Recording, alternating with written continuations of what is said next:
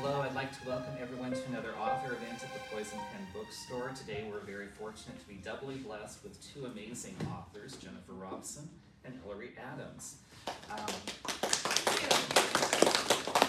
Before we begin, I'd like to let those tuning in virtually know the Poison Pen does have copies of Jennifer's and Ellery's books. We would be happy to send them to you. Either give us a call or go online to the Poison Pen. We can put them in the mail, or you can pick up copies at the store. Now I'd like to welcome Ellery and Jennifer. Thanks for having us. Thank you so much. You're welcome. My first question for both of you is I'm always fascinated by an author's origin story. So who was Jennifer and who was Ellery before you became published? Let's start with you, Jennifer. Okay, I was a failed academic, and a few other things in between.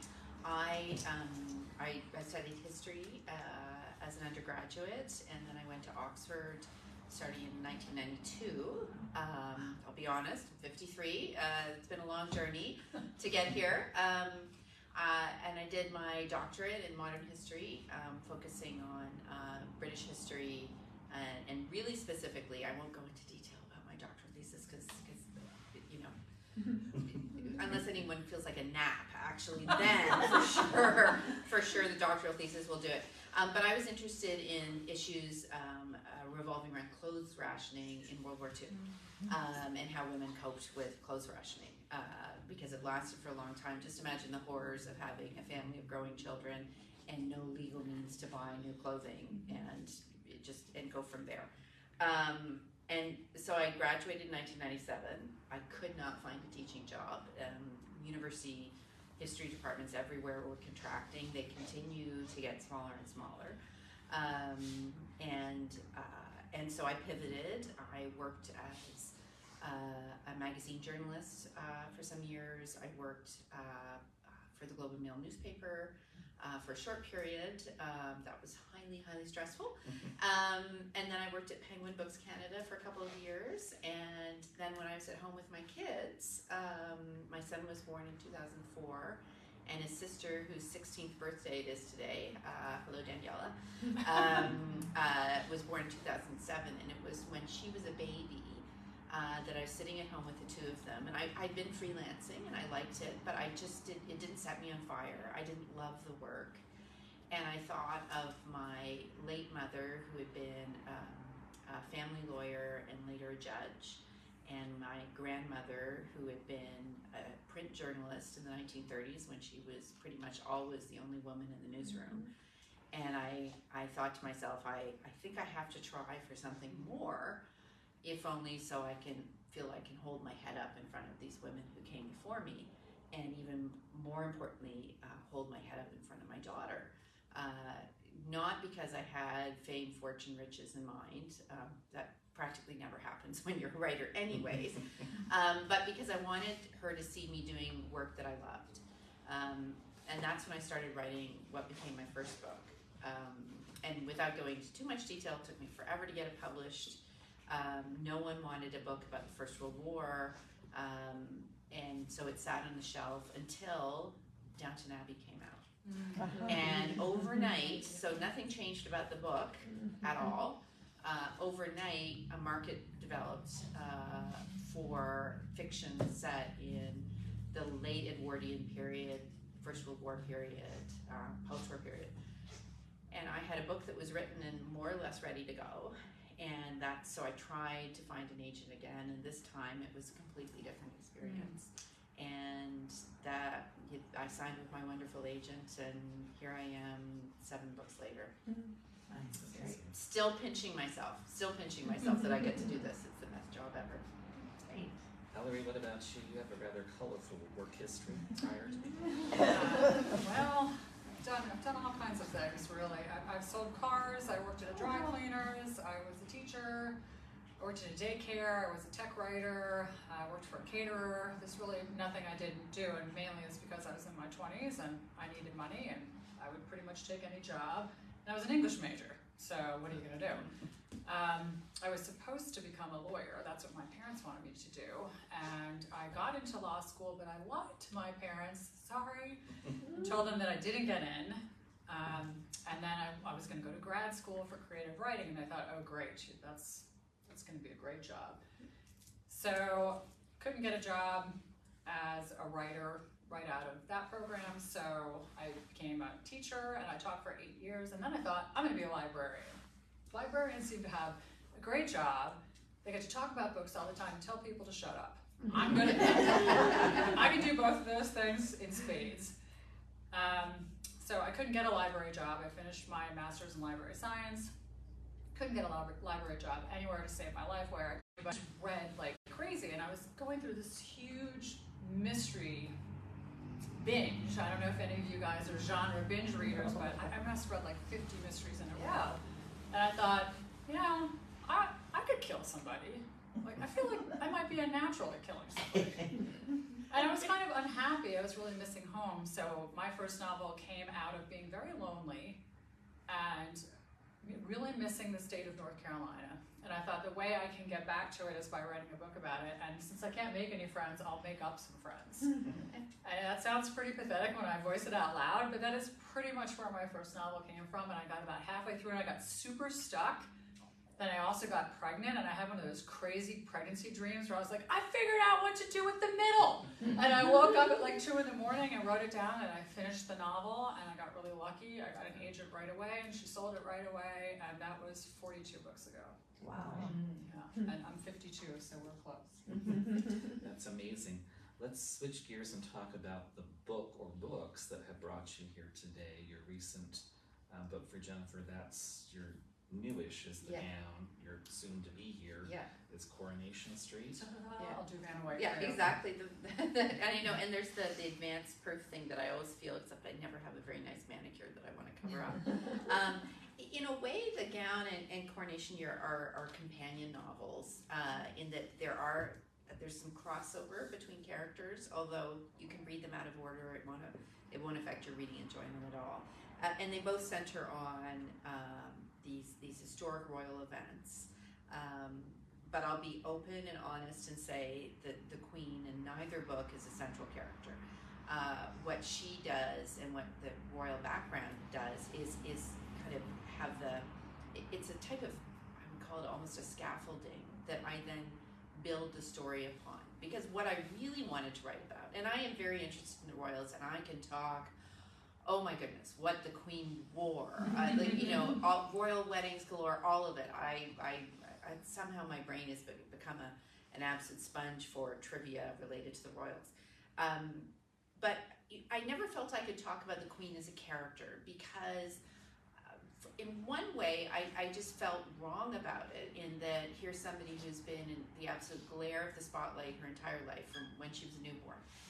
Even though she wasn't the direct heir to the throne, she was the first grandchild of King George V and Queen Mary, and as such was just the focus of so much attention from 1926 onwards. And I just never felt right to kind of intrude upon her interior life, and I also couldn't really ever be sure what that was. Who was the hidden Elizabeth? And rather than speculate and get it really wrong, I thought I would use her, events from her life as the background to stories about ordinary people. Because that I can figure out, that I felt, closer to, obviously, since I am very much more into ordinary. My family comes from very humble origins in the UK. And what I really wanted to know was, what was it like, starting with The Gown, what was life like after the war for people in Britain?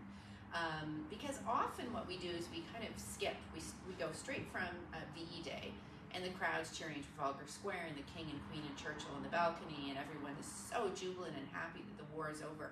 And then somehow we kind of take a little skip, and then the next thing, we're into the 1950s, kind of a day glow, Bobby Soxers, new look, everything is joyful 1950s, which in some ways owes more to kind of American cinema than to reality. And we skip over what happened in the second half of the 1940s, which is a very long, very grim period of post-war rebuilding that was very slow. Britain was basically finished as a world power by the end of 1945. There was just no more money, and that meant that there was no money to rebuild the country, and it happened very slowly. And you know, rationing still was happening, 7 years after the war. So I wanted an insight into what it was like for people in that period. And then, of course, I had to come back to it because, yes, the royal wedding was an incredible occasion in 1947. So then for that, I focused on the story of the women who made Princess Elizabeth's wedding gown, and specifically who did the embroidery. And with Coronation Year, I just felt impelled to go back and ask what was happening in 1953. Were things any better? Was life any more hopeful?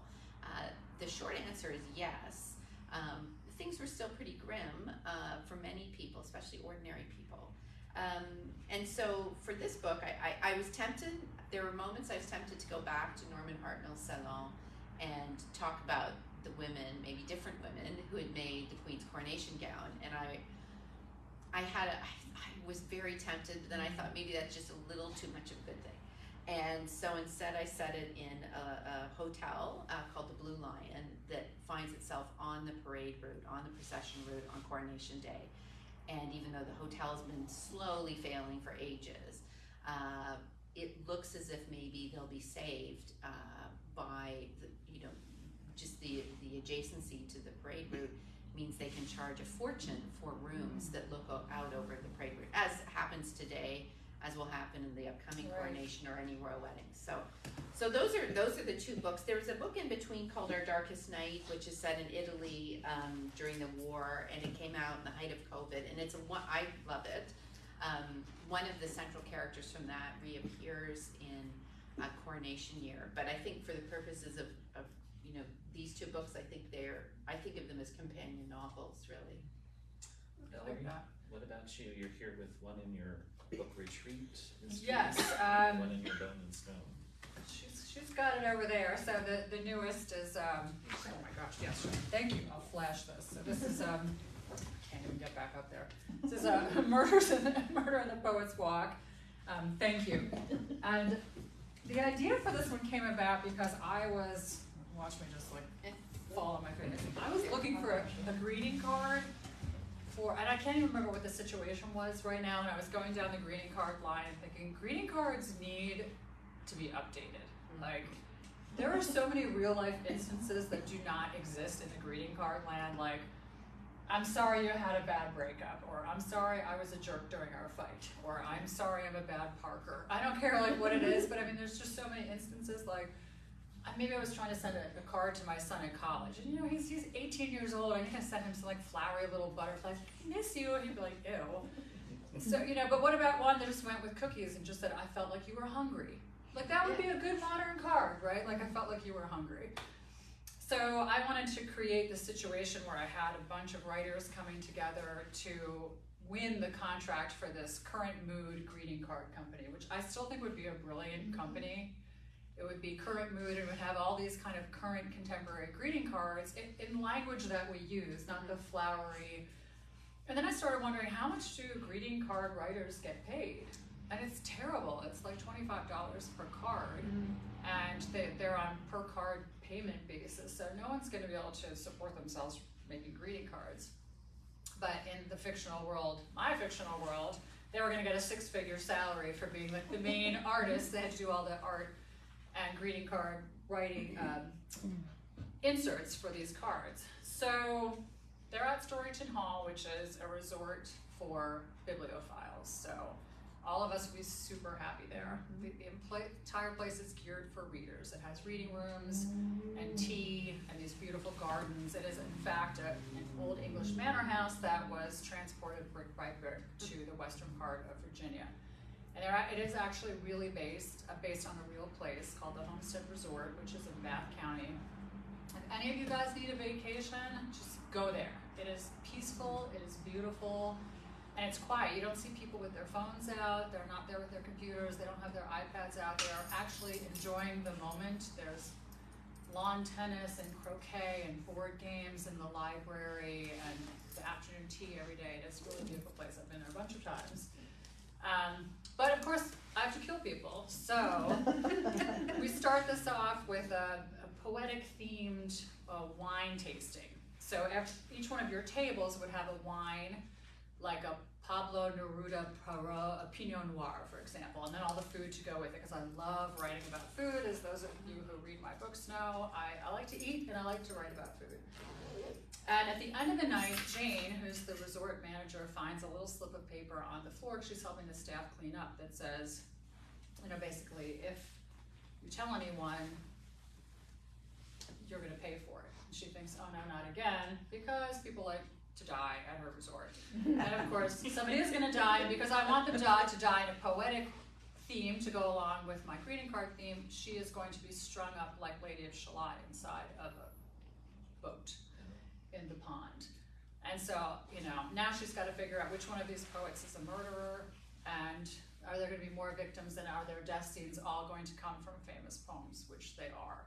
So each one of my books in this series kind of has a different event that sets the tone for that book. So Murder in the Paperback Parlor, for example, has had romance novelists visiting, and that book was kind of about plagiarism. And this one has poets. Sometimes it has children's books, writers and illustrators. So it's the event at the resort that kind of drives the theme, and then there are always bodies, because I only know how to kill people. I don't know how to like bring them together. I only know how to kill them. And pretty soon we'll have another in secret. Yes, and Paper Cuts is coming out at the end of April, and that's the Book 6 and Secret Book and Scone Society. And again, these are bookish mysteries, literary themed mysteries, and I really, this might be my favorite one in the series, the one that's coming out. Talk a little bit about the origin of that series, because I found it fascinating. Your character, how she uses books to kind of Okay, I heal will. people, I guess. So this is my little RX pad. So if I were Nora, the main character in the Secret Book and Scone Societies, I would own a bookstore, and if you came in and told me that you were having a particular problem that you wanted to solve, for example, you had a really unruly teenage son. My son must wonder why I bring him up in conversations all the time. Nora would find a list of books for you to read, and they wouldn't all be self-help. They might be novels about relationships between a mother and a teenage son. And they wouldn't necessarily make you feel better. That's not the point, but to make you realize that other people have been through the situation you've been in, so that you don't feel so alone in your situation. That also you can see, well, how did these fictional characters get through this particular block or problem? And do you want to follow them, or do you want to do something on your own? But her attitude is you can't just bypass the hurt, you have to go through it to come out the other side, and books can help you go through and get to the end of that difficult phase or tunnel or what have you. So she's an amateur bibliotherapist, and that's somebody who uses books as healing. For those that might not be aware of it, that's a real thing. It People is, really yeah. do. That is. And I thought I made it up, and you know I didn't. The Chinese made it up like thousands of years ago, so just goes to show you there's no original ideas. What I love is on your website you have a lot of recommended reading lists. I do. I have bibliotherapy for a bunch of different topics, so if you guys ever wanted to go on there, you weren't feeling you needed like a dose of hope, I've got books that will give you a dose of hope. Or if you really hate your boss, and you want to feel better about the situation, I've got books for you. They're all on there. For a moment, I thought you were going to say, if you really hate your boss. I'll kill it for you. That's always implicit. Yeah. Just DM me some names. I'm always looking for new names. Jennifer, you've always written historical fiction, and you had said something that I thought was really quite brilliant. When you're writing your books, you said it's not about making history seem possible, but making it seem plausible. Yeah. Can you kind of expand on that? So, you know, a few times, you know, when I've done kind of Q&A sessions like this, and I'll get somebody asking a question, and, you know, more, it'll be along the lines of, you know, you had this particular thing happen in the book, did it really happen? And either they're completely convinced that it happened and say it didn't, or they're having, this is usually people who aren't big fiction readers who will ask this next question. It's just, well, but your character was interacting with a real person, and then how could that have happened? And you can see the kind of the gears turning in their head, like, how was that even possible? And I remember I was at the Vancouver Writers Festival 6-7 years ago, and I was talking about my book Good Night from London, so maybe it was more like 5, I guess.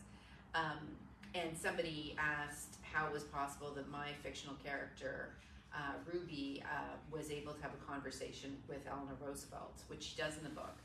And a part of me felt, I could see everyone around the room kind of going, oh honey, like, oh honey, let's just sit down and go over the whole premise of what is a book, what is fiction. And I didn't want to embarrass him, Right. and I think he wasn't asking out of any, there's no kind of malice at all. Yeah. He just was very curious. It's as if his brain had got stuck on how this was possible. And so what I tried to explain was, okay, so this is fictional. I made that up. It did not happen. Eleanor Roosevelt did not meet in real life my character, because my character never existed. But I had to make it believable. And so it wasn't just the case that it was possible, which I had to prove in the first place. So was Eleanor Roosevelt in London at the time I said she was? She was. Was she in the habit of, doing kind things for young journalists, particularly women? Absolutely she was. She was known for it. Would she do things like, is it conceivable that she would have invited Ruby to share, to hop in her car and give her a ride across London? Absolutely possible. And so at that point, it's becoming not just possible, but plausible. It all makes sense. Everything lines up. And that's when I think, that's that extra mile, I think, especially with historical fiction. You have to go beyond just, is it possible? Could it have happened? Which you'll get from just a cursory kind of looking up of facts. And beyond that, too, is this plausible? Does this feel real to the reader? And in that sense, I knew that I'd achieved it, because it was so plausible that this man, who was clearly an intelligent person, was flummoxed by it. He was like, it feels so real to me. How could it not have happened? It clearly couldn't have happened. And that's actually, if I send people off Googling things, that I feel as if that's a sign of the book having worked. And we were talking just before we started about how I get a lot of emails from people who are convinced that the character Miriam Dessin from The Gown is a real person, and why can't they find her artworks online? and I've worked out, I don't send a form response, but I've worked it out over the years, which is, and I don't want to embarrass anyone either, which is, Miriam actually is a concoction of my imagination, but she's based on my wish for someone like her to be real. When I started working on the book, I wanted there to be a great female artist coming out of the post-war period who had the experience of having survived the Holocaust, who was, say, French or from Central Europe. I wanted there to be this towering figure. And there actually isn't. There are many great artists from that period, many of them having survived the Holocaust, but for that specific kind of set of criteria, there isn't a person. So I had That's to. why I wanted her to be alive. I wanted her to be, because and I still feel. the artwork that you describe is so unique, and I'm not going to spoil anything, but she describes a piece toward the end, which is actually extremely moving, and I got kind of emotional when I was reading it, and I was thinking, we need there to be this piece. Well, and that's I part can of it. see it in my head, Yeah. and unfortunately, I have no skills as a visual artist whatsoever. So it's there in my head. I could never recreate it. I mean, I was able to do the embroidery for the gown, but in terms of a great, that's all? That's all. but in terms of a great monumental piece of work like she did, I can't. What I did find out though, and this happens to so many people I know, you publish a book and then people who have knowledge of what you've written about come out of the woodwork, because the book itself garners more publicity than you could ever hope to get as a writer, putting a question out onto social media saying, I really need to know more about this, can anyone answer me? You find out after publication, and someone wrote to me and said, I've read The Gown, I loved it, I wonder if you're familiar with the works of a woman called Esther Nisenthal-Krinitz. And I was not, I'd never heard of her. I was so mortified. And when I looked her up, she was a Polish Jew who had survived the Holocaust. She was a self-taught embroiderer, and she made these beautiful, small scale, but very beautiful embroideries of her experiences, not during the Holocaust, but before, a village life in this tiny place in Poland. And they looked so much like what I imagined Miriam's works to be, that now I have I routinely will say to people, if you want to know or get a sense of what Miriam's works look like, this is one artist who's come the closest in my imagination. But it's still, I mean, I wish I could, be Miriam and be able to create those works of art to share with people. Valerie, you write what are termed cozy mysteries, I think, for lack of a better marketing term. Can you kind of explain how you would define that to someone who's never read a cozy mystery? Well, I think that this series is a traditional cozy mystery series, and that the murder happens somewhat off camera, and it's not very graphic, and there's no curse words, and it's an amateur sleuth, and she works with a community. So the most important thing about cozy mysteries is the community was assisting the sleuth. Not that she's just some random nosy Parker, but she has another kind of job. Like, her job is not to solve crimes. She has a valid reason for getting involved, and then the community comes together to restore justice. That's the main tenet of cozy mysteries, and that they're not too graphic and the language isn't too coarse. Secret Book and Scone Society is not a traditional cozy mystery series. It's more like a traditional mystery fused with women's fiction and a splash of magical realism. So it's like a rescue dog series. It doesn't really fit in any category. And I love rescue animals, so I basically wrote a rescue animal genre. So yeah, I've just made it my own new genre. It's like rescue book. Doesn't sound very good, does it? But yeah. Anyway, so it is a traditional mystery because yes, there is an occasional curse. Yeah. Sorry, but sometimes you have to do that.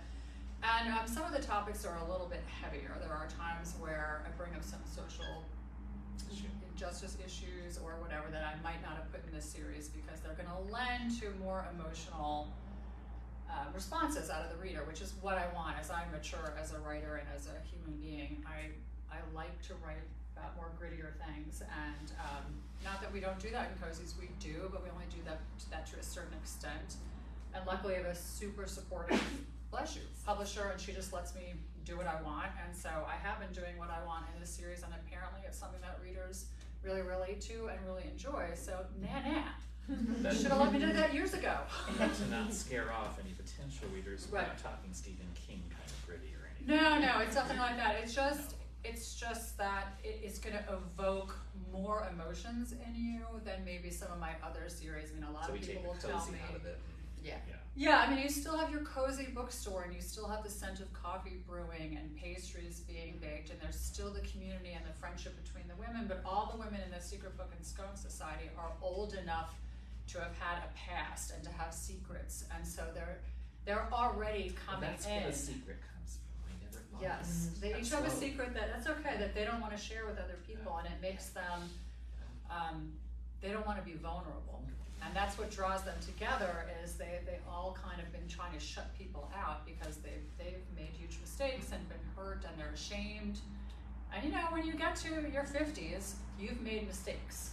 And so I wanted to write about women that were more like myself, that had some regrets, but that still were very hopeful and thought they could still do anything they wanted, but had lived long enough to have done some things that would have liked to wipe away if possible, but just makes you who you are. So That's true. And what are the challenges of writing a series? Because you've written a number of series. Do you always know going in it's going to be this many books? I don't.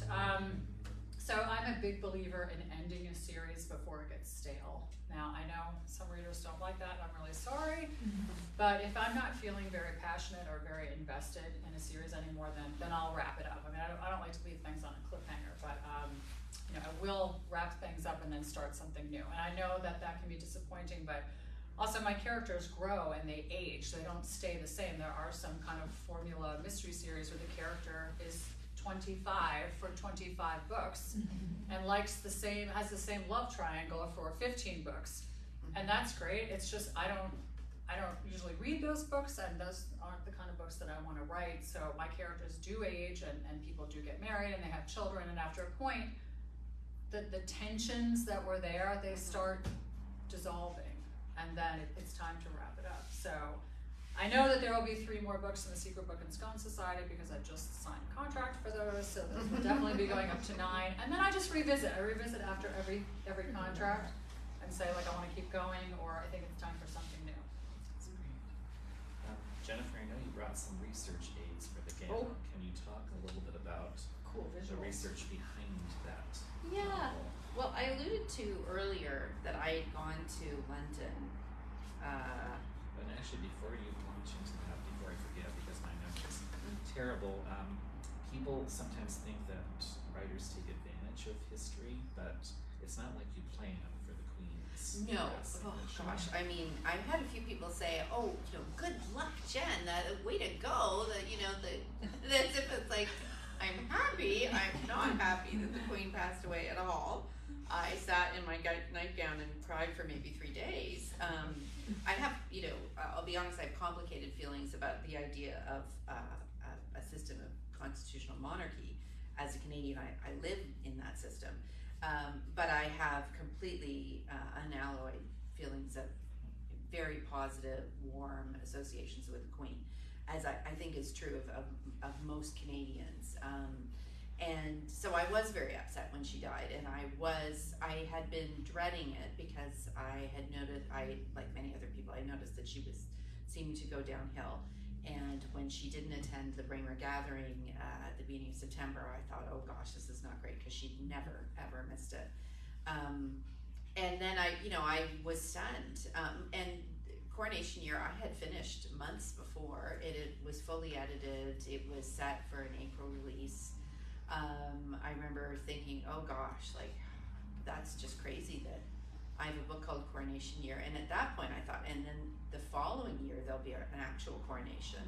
And I was even more stunned when they set the King's coronation for the beginning of May, because the Queen's coronation had been almost a year and a half after her father's death, after her accession. I had just assumed, for whatever reason, that it would be at the same length of time, and the fact that it's happening so quickly, I think, speaks to the fact that it would be much more understated, much simpler, far less expense involved, and also just the modern ease of technology in planning one of these things. I mean, every single thing, every single detail for the coronation in 1953 was effectively done by hand. No plugging lists into Excel and having things churned out that way. And I mean, I had always wanted to write these 2 books as companions. Another book came in between because I felt so impelled to write it, but it was my hope that Coronation Year would come out on the 70th anniversary year of the Queen's coronation, as indeed it is coming out just 2 months before what would be the 70th anniversary of her being crowned. But it also now happens to coincide with the new coronation. So when I started work on the gown, what I was really interested in, thank you. Sure. Well, the premise was that I wanted to know who had made Princess Elizabeth's gown. I knew Norman Hartnell had designed it, but who made it? Vanishingly few designers actually do the work on the gowns they create. There's a handful of them. Today, for example, Christian Lacroix can sew. I don't think he does, but he could if he wanted to. Norman Hartnell did not sew. He had a brilliant mind as a designer, but he relied on women who worked for him to translate his ideas into reality. And so Princess Elizabeth had a very conventional gown in terms of the style. It was the embroidery that made it kind of magical. Also bear in mind, this is post-war England, clothing was rationed. There's a whole side story to where the women of England, thousands of them, sent in their own clothing coupons to Princess Elizabeth so she could legally have enough material to have a proper wedding gown. But because it was illegal to give other people outside your own family clothing coupons, they sent them all back. Everybody got a nice little letter from Buckingham Palace with their clothing coupons back, thanking them for their generosity, which I thought was really sweet. That's so A sweet. lot of work for a handful of ladies in waiting, I think. And then I'll grab that for later. Okay. Thanks, Jim. And then this is a picture of the gown as it is. I'll hand you the Yeah. as it is today. And what's interesting is you can see, first off, even though this is a black and white photograph, how it is yellowed over time. It's got that beautiful candlelight kind of satin. Yeah. But it's in very fragile condition. It's hardly ever displayed now, largely because the fabric has started to decay, but you can still see that beautiful, beautiful embroidery. I wanted to know how it was done, and I wanted to know the stories of the women behind it. Now, the whole story, I could take an hour and a half to describe it to you. What happened was that I was not able to ever get in touch with any of the original embroiderers. It had been so long, most of them had died. And there was one lady who was still alive, and very tragically, she had a stroke before I could get to England to talk to her, and she just was never well enough to speak with me. But then I was able to meet this incredible lady. Here's Betty. Betty still is, she's still with us, thank goodness, into her 90s now. She's so sweet. And is she not the Yeah. prettiest woman too? She's so pretty. And she would be 93 now. She worked as a seamstress. She was one of 3 seamstresses who sewed the Queen's gown. There's no machine sewing involved at all in any of these magnificent gowns. Every stitch was done by hand. In fact, the head, kind of the madame who ran the salon referred to, there were women who ran sewing machines for some of the tailored goods, but she referred to them, she was French, as the mécanique, the mechanics. And she couldn't stand it when the idea that even the long seams, the long straight seams, everything had to be done by hand. Betty had the great foresight to keep a scrapbook. And you can just see here, and I'll pass these around later. And if anybody watching from home wants to look, if you go way, way back in my Instagram and Facebook feeds, to like 2018, 2019. I know, so scroll. It's all there. I've got all these pictures up online. But she kept everything. So an example of the buttonholes that she made up the back of the gown, one by one. She never made buttonholes for something so important before. She was very, very nervous. And if anybody sews, once you put a buttonhole in, you're not moving it. The fabric, you will have ruined it if you try to move it. And she was so nervous that that Miss Dooley, who sent her off into a corner to work and told the other girls not to bother her while she did the buttonholes. And she was also the same size as the Queen, exactly. She had the same figure, so she often modeled the gown when they were trying to do things like make sure that the hem fell properly. And so talking to her was absolutely transformative in terms of how I came to the story of the gown, of the women who worked on it. As I said earlier, when I started work on Coronation Year, I was tempted to focus on the creation of this, which was the Queen's coronation gown, which is arguably, in some ways, I think, a more important gown. The embroidery here is, I would say, the finest I've ever seen. It incorporates the motifs, or the kind of the floral emblems of not only the countries that make up Great Britain, but also the countries like Canada that make up the Commonwealth, the countries over which she's still queen. Now some of them are no longer countries over which she's queen. We'll just smooth over that for the moment. One really sweet story associated with that, and which I was thinking about the other day. It was St. David's Day in Wales, and the Princess of Wales, Princess Kate as it were, was wearing a brooch with a leek on it. Not a daffodil, but a leek, because a leek is the national emblem of Wales. And Norman Hartnell had been under the impression it was a daffodil, so his first design for this included daffodils. At which point he was told by some kind of Brandon official whose name I can't remember, no, you can't have daffodils, it has to be a leek. And Norman Hartnell's response was, a leek on the Queen's coronation gown. A leek, a vegetable. Like, and then it was kind of like, have you seen a leek? Like, really? And somehow they managed to, on the very front of her gown, that's where the leeks are, and they're these beautiful kind of wispy things that almost look like, you know, when you see decorative grasses in a garden, it almost like that. They're very elegant. You would never really guess they're leeks, but those are leeks. The embroidery on this is just sensational. It's so beautiful. And I was, as I say, tempted to write about the gown, but I thought I would just be retreading old ground as much as I wanted to go back there. What I looked at instead was the moment on the day of the coronation when the Queen went by in the Gold State coach.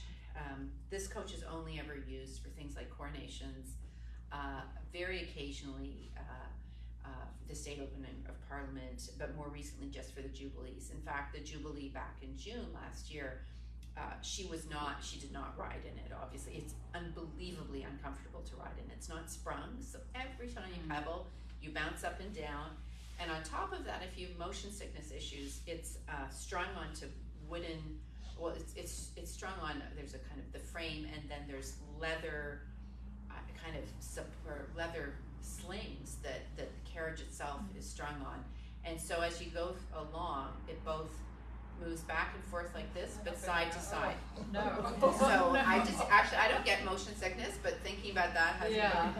And so imagine the Queen and all of this, and then even on the return visit or trip from Westminster Abbey through the streets of London back to Buckingham Palace, with the heavy crown on her head, the orb and scepter in her hands, and all of the weight of the gowns the robe she was wearing, and sitting in that and having to smile the whole time. I just think, oh my goodness, the strength of character that took.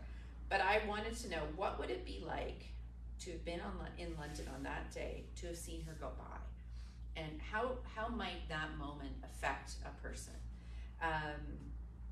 And above and beyond just a fleeting moment, how could that actually change someone's life? And I decided that it had to have something to do, and let me just go through, hand off all my bits and pieces here.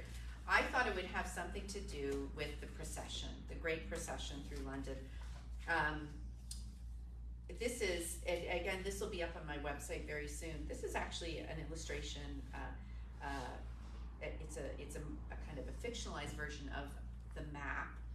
There are many official maps issued at the time of the procession, so people would know where to stand. A friend of mine in Toronto, who is both an architect and an artist, helped me imagine certain things for the book, so I could not only have them in my head, but then share them with readers. And her name's Charisma Panchapakasan, and she helped actually redesign my home. I think she's a very talented person. But she's also a wonderful artist, and so she imagined this for me, what it was like for the Queen to go from Buckingham Palace up the Mall and around to Buckingham to Westminster Abbey. There's Buckingham Palace, and then looping down. And I looked at this map or version of it many times before I realized there's one little spot. Most of the places along here, they're shop fronts. They're great government buildings. There are not a lot of places where an ordinary person could own a building or like live in a building. But there's one stretch along Northumberland Avenue where it was possible, where there were a stretch of older homes, older buildings. And one of them I thought could be a hotel. And it could be a hotel that was very ancient and historic and was slowly kind of crumbling into dust. There was never enough money, and they were desperate for just enough to keep going. And all they would need is a few thousand pounds from overseas visitors coming to stay, coming to watch the coronation, and that would keep the Blue Lion, established 400 years earlier, one of London's oldest hotels, going. And so the next thing I needed was to know what the building looked like. I knew where it was. The actual building didn't exist. So with Charisma's help, she did all of this. I just furnished her with details of what I thought it looked like. And she used her skills as an architect and as a fine artist to create the Blue Lion. And now that I have this drawing in front of me, I can't imagine what I thought it looked like before. I think this must have been it all along. And so this is the building that my main character is trying to save so desperately. And she has this one chance, because really if it doesn't work out, if she isn't able to get visitors from America, Canada, Australia, and so on to come and stay at her hotel, then she'll have to close her doors, and then all the people she employs will be out of work.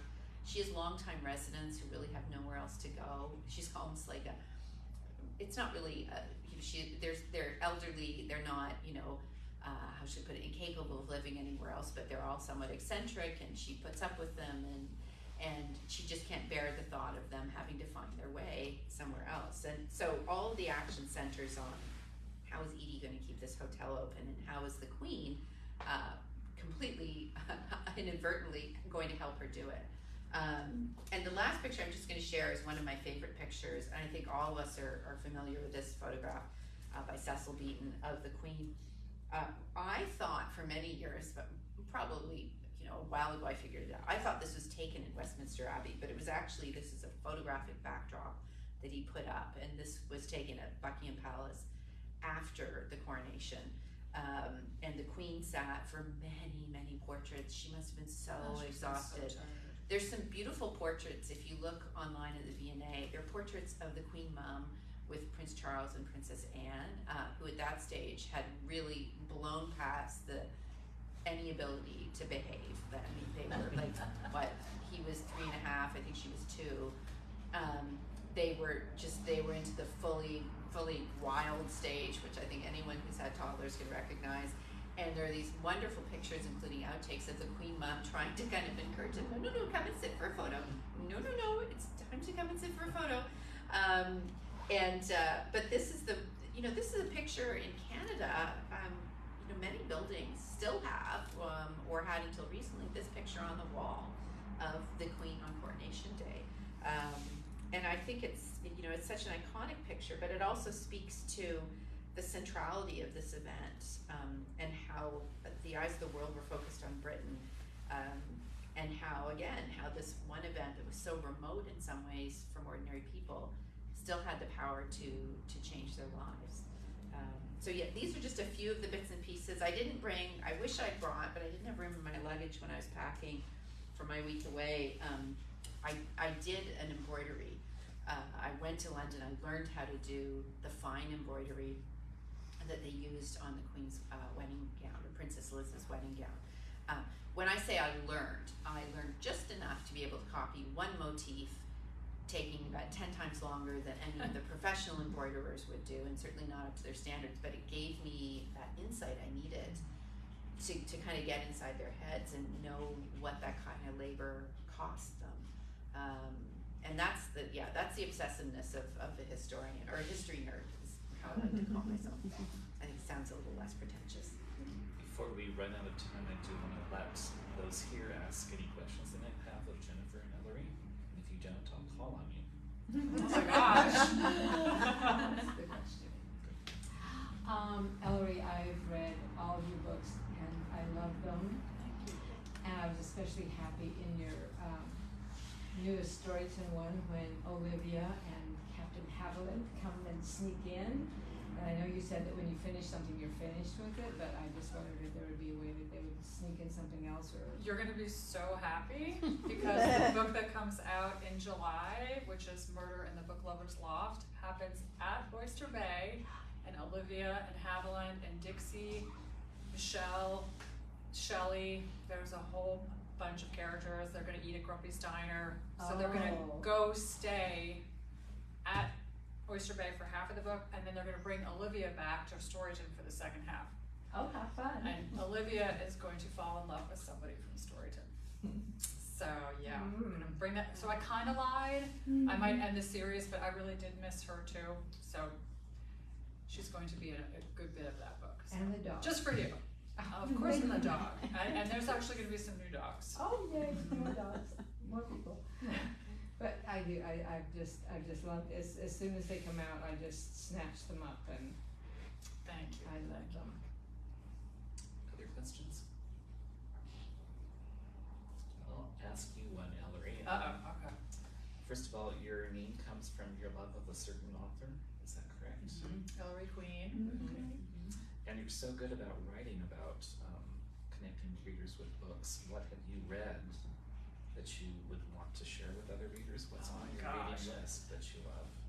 You know, so I read just almost every genre. The only genre I don't read a lot of is contemporary romance.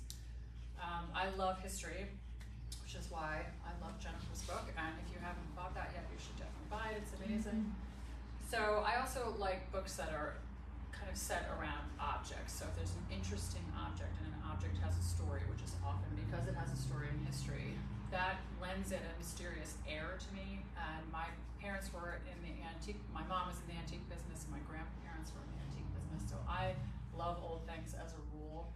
And I like things that have their own mysteries. I like things with secret compartments and canes that have things hidden inside them. So I'll pretty much read anything if I feel like it's going to be centered around a mysterious object or a place.